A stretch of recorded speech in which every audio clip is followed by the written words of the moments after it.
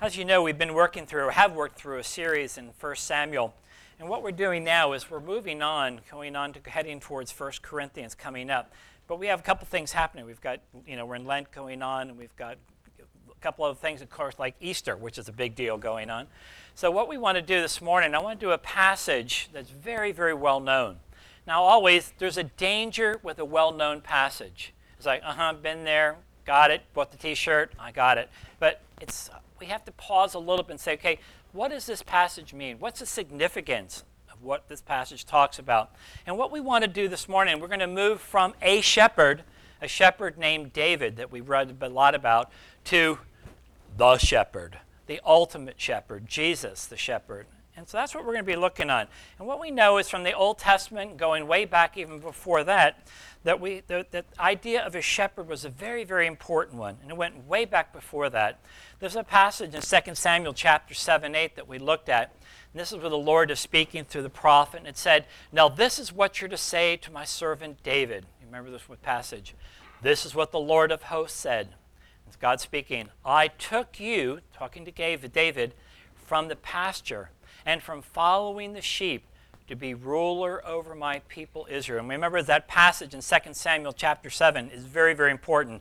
It's making that point and saying, David, you're not going to build a house, a temple for me, but I'm going to build you a line of kings who will ultimately become the one who is the Messiah. And so we have that kind of background for that. It helps us when we get to our passage that we're going to now. Now again, what we saw, the promise was a line of kings from David, and it would conclude with the son of David, that is Jesus the Messiah. And so that is an important part of what we're doing here. And by the way, that idea of a shepherd who cares for you goes way before even like Abraham.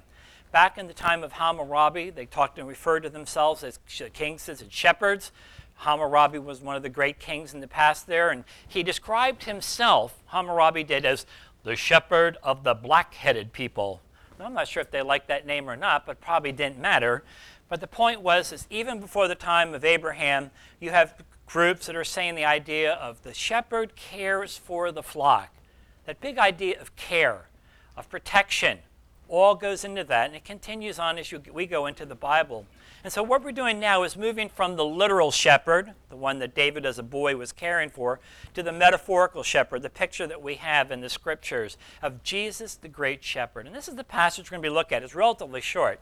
It's John chapter 10, verses 1 to 18. If you want to follow along in your scripture, whatever passage you have, you might want to do that. If not, you can just follow on the screen. But we're going to be looking at Jesus the great shepherd, and it's such a wonderful passage. And we recognize that here, like Tom read Psalm 23, and the Lord is my shepherd, I shall not want. He makes me lie down in green pastures. It's such an important passage. And so what we want to do is just quickly go through and make sure we understand what the passage is about. And then there's like three little emphasis I want us to focus on as we come to God's Word. First of all, let's go back and get a little context. And it's important for us to remember what's the story going on here. And so we have to go back very quickly to chapter 9. You don't have to turn to if you want. But it's the famous story of the healing of the blind man. It's the healing of the blind man who is he's been born blind. He could never see. And what happens is he comes to Jesus and said, if you could help me, like, can I? I bet you I can. And he takes a little bit of spit and puts it with dirt, which seems very, very strange, puts it on his eyes, and the man goes to the Siloam and washes, and he comes out and he can see. And everybody goes, no one has ever been able to do that for a person who was born blind. And it's like, well, this person does. And it was interesting. They asked him, what's his name? And the guy said, I don't even know. At that point, he did not know. And that leads to a big crisis because everybody knew nobody who's born blind is ever going to see again. And he's saying, but this guy did in a very strange way, but I can see. And what that led from there at that time was an interrogation. Remember the Pharisees and the Sadducees said, come on, tell us, what happened? How could this be? We know this couldn't happen. And he's going, well, I'm telling you, I can see. And they said, well, maybe something's weird here. We don't know what's going on. And so first they interrogated. Then a second time, another group come and say, okay, get the parents here. And they said, now tell us, was this your son? I said, yeah. Could he ever see? No, I told you he was born blind. Everybody knew that. Then how can they see? He says, I don't know. And they're like, this can't be true. And what happened, of course, is after these two kind of interrogations, people don't know what to see. But here's the tragedy of it. The sad irony is this: the blind man can now see because of what Jesus did, but the seeing Pharisees, they cannot see what God has done and the fullness of what God has done in the healing miracle. And so it's a very tragic thing that's going on in this passage. That's the context of chapter 9 that brings us into this important chapter 10, 1 to 18. And you're familiar with this passage, but we'll go through it quickly. I assure you, Jesus says, anyone who doesn't enter the sheep pen by the door but climbs in some other way is a thief and a robber. The one who enters by the door is the shepherd of the sheep. Again, Jesus is so great in telling stories and using things that people knew to help them understand. He was in many ways the consummate communicator. When he's with the fishermen, he could tell stories about fish and say, I think you ought to fish over on this side of the boat. And they said, what? That's a waste of time. And they catch the thing. He goes, whoa, something interesting about this guy. If he was around all the time, we'd be catching all the fish we ever needed. But so when he's with fishermen, he told fish stories. When he's with farmers, he told the story about a guy who took this grain and he threw it along the side, and some went deep and some did not, and some was taken away. And he told great stories, and he went to the people so they'd understand what he's talking about. When they wanted to deal with builders, if somebody's building, he told a story about somebody who built their house upon the rock, and comparing to the guy who did not build it upon the rock and what happened to him. So Jesus communicates in a way that people get it. They understand it. And that's particularly what he does in this passage this morning in the chapter that we're in. Jesus said again, I assure you, anyone who doesn't enter the sheep pen. Again, probably the idea here is this maybe a couple families that worked together. They had a sheep pen and they would take turns watching over the sheep to make sure they're there. But they always had to be careful. There were thieves, there were robbers. You always had somebody there to keep them from getting stolen. So the one who enters by the door is the shepherd of the sheep. So again, he's using the metaphor of the shepherd, describing what Jesus is doing for his own people. And so he says, the doorkeeper opens it for him. And here's a key phrase, and the sheep hear his voice. He calls his own sheep by name and leads them out. When he's brought all of his outside, he goes ahead of them. The sheep follow him because they recognize his voice. That's going to be another key term coming up.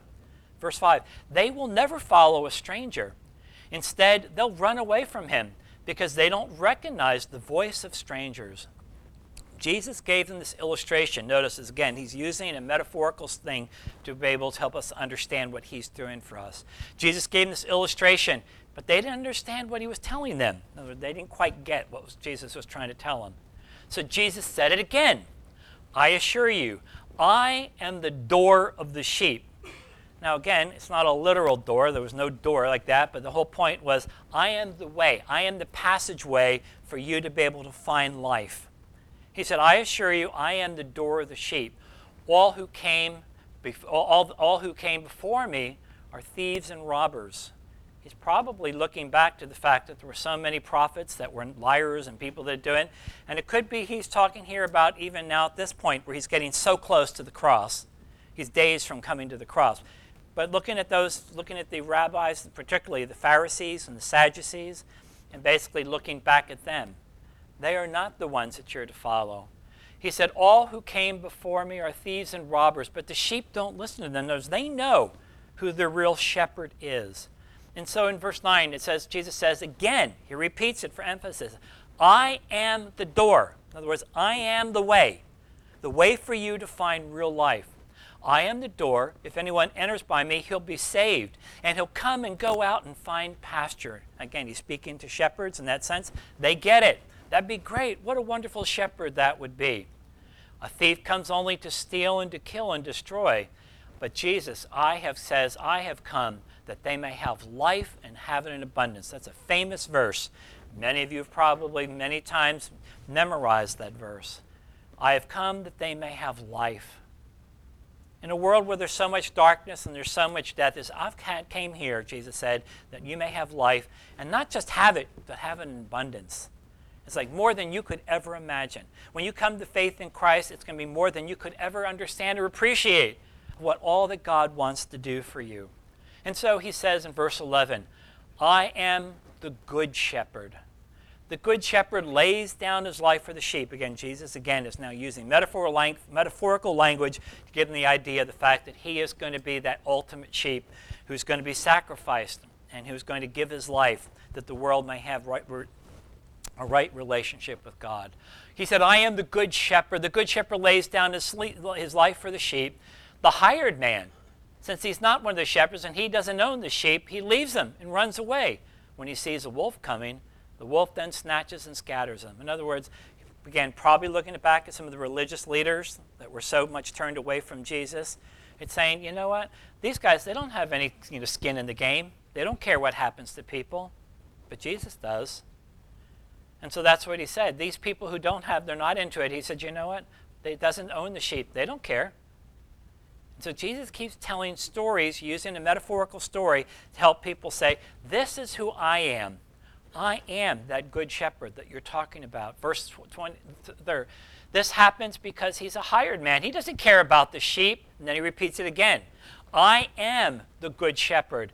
I know my own sheep, and they know me. Again, this passage is so full. We could spend several hours here on putting it together, but we won't.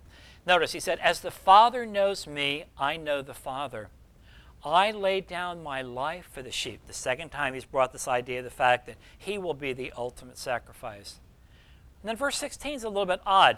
But I have other sheep that are not of this fold. Now some people get somewhere they get it, I'm not sure. Some people say, well, he's talking about people living on other planets. Is it possible? Maybe. Is it probable? Probably not. It's probably just simply exactly what he's saying. When he says, I have other sheep, he's talking about the fact that what God is going to be doing here through Jesus is the fact there's not just going to be a few, but there's going to be thousands and tens of thousands of non-Jewish people that are going to be coming into faith of Jesus Christ. And so he's looking at the fact that when he is gone and when he dies and he's resurrected and the church begins, that they're going to be pouring in, as we know from the early church, of how God worked that way. So I think that's what he's talking about there. And he said, they will listen to my voice. Then there will be one flock and one shepherd. Again, no clarity here of that there's only one great shepherd. He is the one. Again, Jesus is talking metaphorically, but he's obviously making his point. He is the key to coming into relationship with God. And that's very, very important in the passage that we're looking at right here. This is why the Father loves me. Now it makes it much clearer. He's getting away from metaphor and talking about clarity of what's coming in the next few days. This is why the Father loves me, because I'm laying down my life so I can take it up again. He's getting about as close as he wants to be in that sense, talking about the death and resurrection. He said, no one takes it from me, but I lay it down. In other words, the death of Christ is not some tragic accident. This is exactly what his Father has called him to do. He is committed to going to the cross, being resurrected, ascending to heaven in the right hand, and doing what God has called him to do.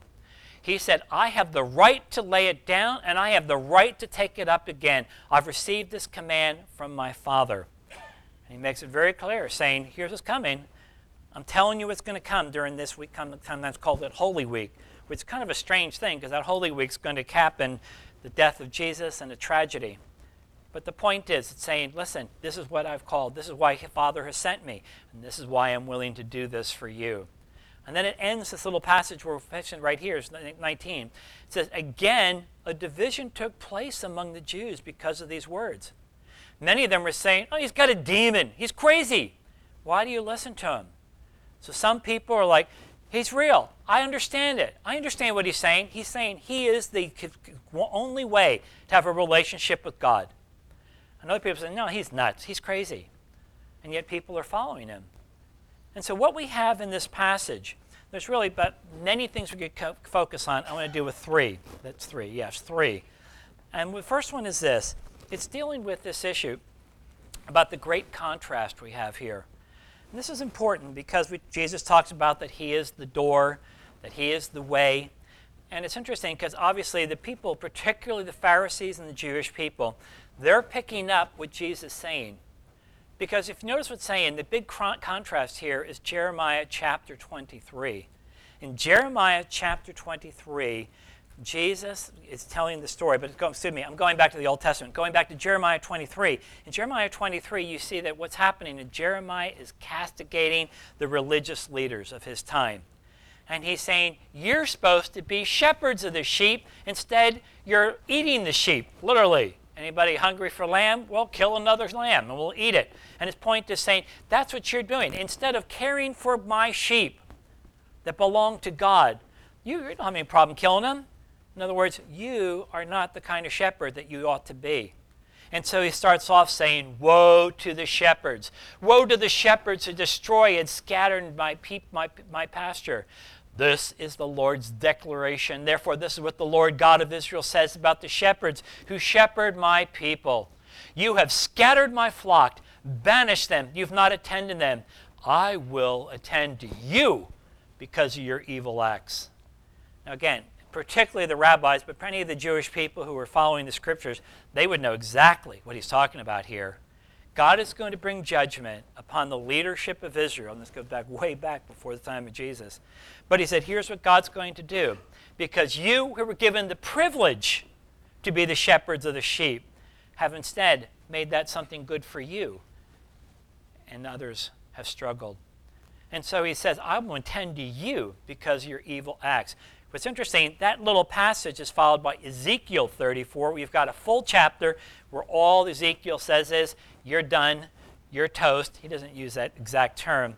He says, you're done, you're toast because of the fact that you were given the privilege to be the shepherds, and you have failed in that, and I'm bringing judgment upon you.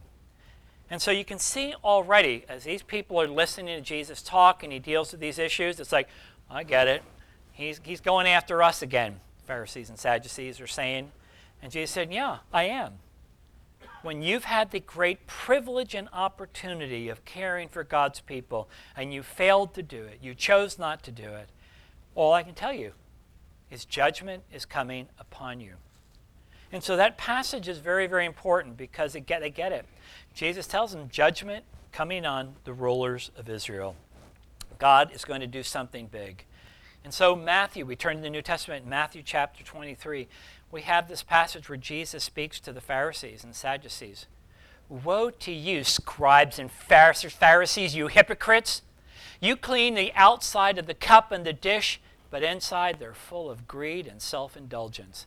Now that's not the way to get people to like you, particularly when you're maybe 5 or 6 days away from a cross.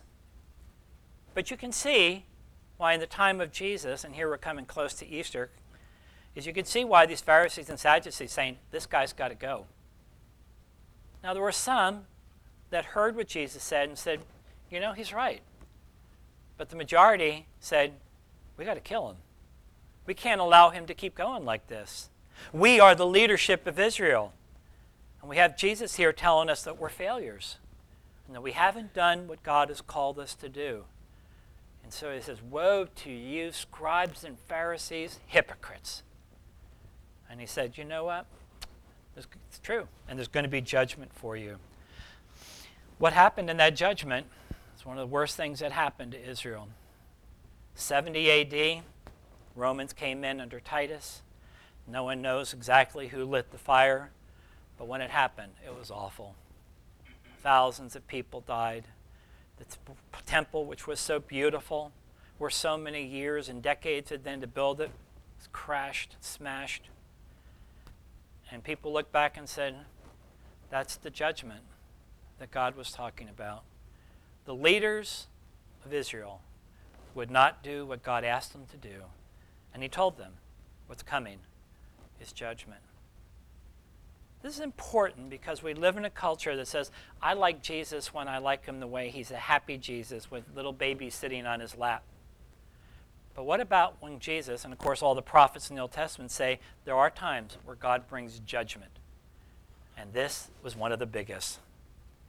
In 70 A.D., we don't know if it's true or not, but we were told that when 70 A.D., when this happened, and those that survived, from that point all the way up to the tip of moving up into Italy, you could be walking along the major path, the major road that goes north and south, and you would never be out of sight of a dead Jew hanging on a cross.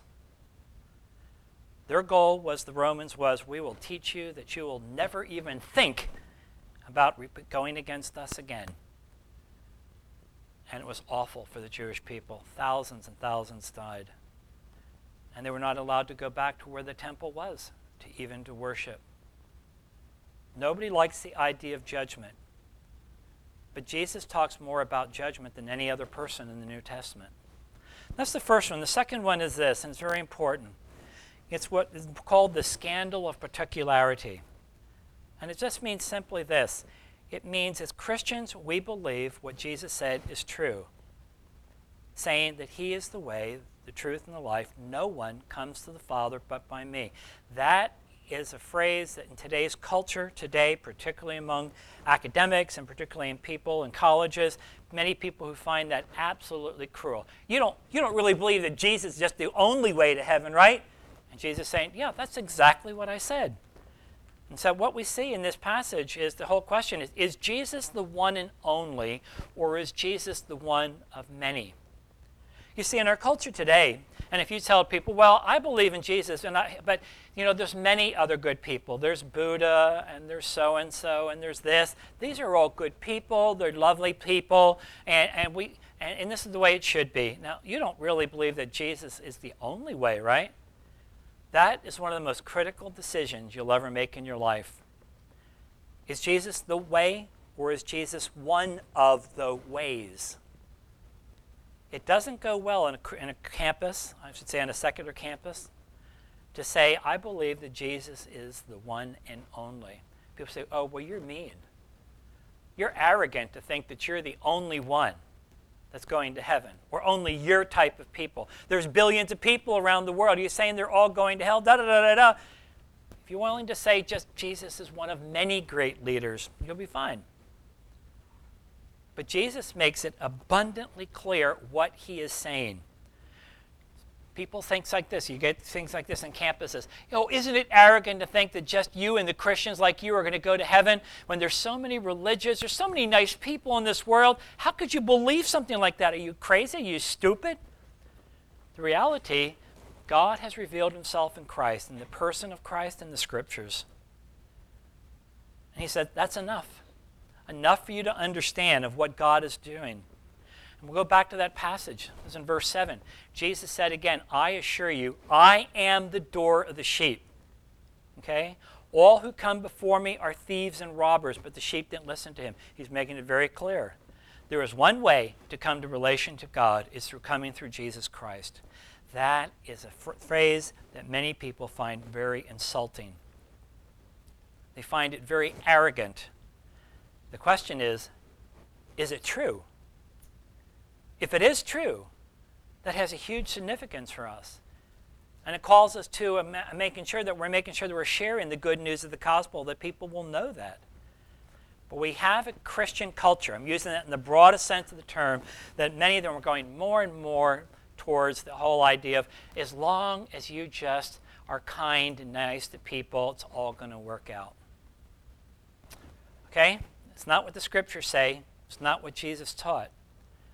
And there will be a price to pay for some of us if we're willing to follow Jesus. I don't mean necessarily we're going to be killed or going to be shot or anything like that, but it could be very hurtful for us if we're willing to say that Christ claimed that he was the only way. And if he is, what does that mean? Jesus came back and said again, I am the door. If anyone enters by me, he will be saved and come in and find good pasture. Okay, he's making it clear. That's one way in. And so this is going to be very hard. Some of we have, my daughters are, for example, 2 daughters are in good colleges. I'm grateful for that. But they live in a culture that's very secular. Same thing at UTD. Pick any school you want, and you'll find people who are going to go, what? You're not kidding, are you? I mean, with 1 billion people out here, you think that somehow this little group of Christians or something, that they're the only, yeah. Why? Because it seems that's what the Scripture teaches. Jesus goes out of his way to make it absolutely clear. Whether you believe it or not, that's your choice. But he said, you need to understand exactly what Jesus said. Jesus said, I am the way, the truth, and the life. No one comes to the Father but through me. Period. Jesus said, "For unless you believe that I am who I say I am, you will die in your sins." That is not a happy thought. That does not draw people to you. And the fact that you're willing to say it, but I think that's clearly what the Scripture says, that's a real issue. And it's a real issue because it really asks the question, what does that mean? If Jesus is not the one and only, but only one of the spiritual leaders, then what about the cross? In other words, if everybody is ultimately going to get there and every religion is just as valid, then what's the point of the cross? Why would God be so terrible to allow his son to go through an awful death on a Roman cross if it wasn't necessary? What a terrible father he must be to allow his son to go through that agony if the cross has no significance. If you can go to any other religion and it's just as good, that's easier, why not go to that one? And so the cross becomes one of the most important things for us. Of saying, what do we know about the cross? The cross was there. And the fact is that all of us have sinned. We have all turned away from God. We need to be rescued. He's come to rescue us through his death, through his ascension. And we have life with him. And as Christians, as people that are committed to the Scriptures and committed to Christ, we have no choice but to recognize the cross is where we meet the Lord, where God has worked in our lives, and how important that is. Third one, real quickly, we'll go through this. That passage that we have, that we went through, is talking about the shepherd's care. And I wanted to end with this one because even just our own congregation, people we know, friends and family, people go through hard times. There are people whose hearts are broken. There are people who have got issues that they're dealing with, sometimes medical, sometimes other issues, relationships, families, friendships. And that passage takes us back to the fact of, thank you, God, that we've got a good shepherd. He's not a pretty good shepherd. He's the best shepherd. They don't come any better than him. And he's there for us. Back to that passage. Jesus says, I assure you, anyone who doesn't enter the sheep pen by the door but climbs in some other way is a thief and a robber. The one who enters by the door is the shepherd of the sheep. The doorkeeper opens it for him, and the sheep hear his voice. They know the voice of the Lord who calls them into relationship with him. He calls them by his own sheep by name. I mean, that's neat to know that, God knows me by my name. He knows my struggles. He knows my hurts. He knows my failures. He knows me. He doesn't have to look it up in a little chart and think, who's that guy that lives on 1618 Villanova? I mean, he knows me. He knows you. He knows your struggles. He knows the suffering that only you know. He said, he knows his sheep by name and he leads them out. When he has brought out all his own outside, he goes ahead of him. In other words, he's going to lead the way. He's not only going to care for you, but he's going to lead you. He's going to protect you. He said the sheep will follow him because they recognize his voice. When we come to Christ, it's the privilege of following the voice of the Lord, who's saying, follow me. I am the way, the truth, and the life. No one comes to the Father but by me. Our Father, we thank you for this beautiful passage. We thank you that you, Lord Jesus, are our great shepherd, that not only have you cared for us and shepherded us, but you continue to do so. And so, Father, we pray that you'd help us in the dark moments, the times when we have struggles and don't know where you're at and our hearts are broken, that you remind us again, Lord Jesus, that you are the great shepherd, that you are the door in which we find life and peace and encouragement. Lord, help us as we prepare ourselves to come to the table. We ask that you prepare our hearts to be ready to hear your word through all this, Lord, and that you would use us to serve you well. I pray this in Jesus' name. Amen.